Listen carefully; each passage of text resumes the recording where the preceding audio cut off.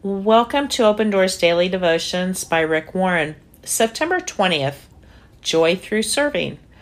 I will rejoice even if I lose my life, pouring it out like a liquid offering to God. Just like your faithful service is an offering to God, and I want all of you to share that joy. Philippians 2. There are two secrets to joy, and both involve serving others. Get your mind off of yourself. The more you focus on yourself, the more miserable you'll become. To find real joy, you must shift your focus from inward to outward.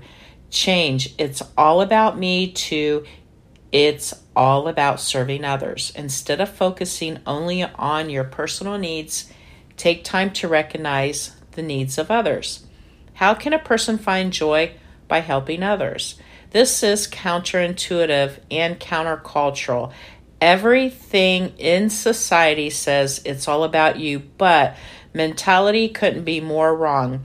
It's not surprising that most people lack feelings of significance. It's the result of being too selfish. The truth is, helpful people are happy people. When you pour your life into others, the result is joy for you and for them. This joy is contagious, prompting them to serve others too. Use your gifts to help others.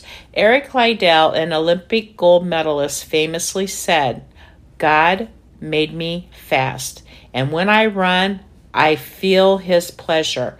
God gifted Eric beyond his running ability. A year after winning his gold medal, Liddell became a missionary in China.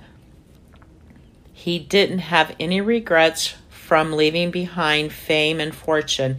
He knew a life serving others counted far more than just running races. He understood God gave him his gifts not to enrich himself, but to serve others and share his faith. Here's the point. God blesses you so you can bless others. Have you lost your joy? Think about how you might serve the people in your church and in your community, and make a plan to do it.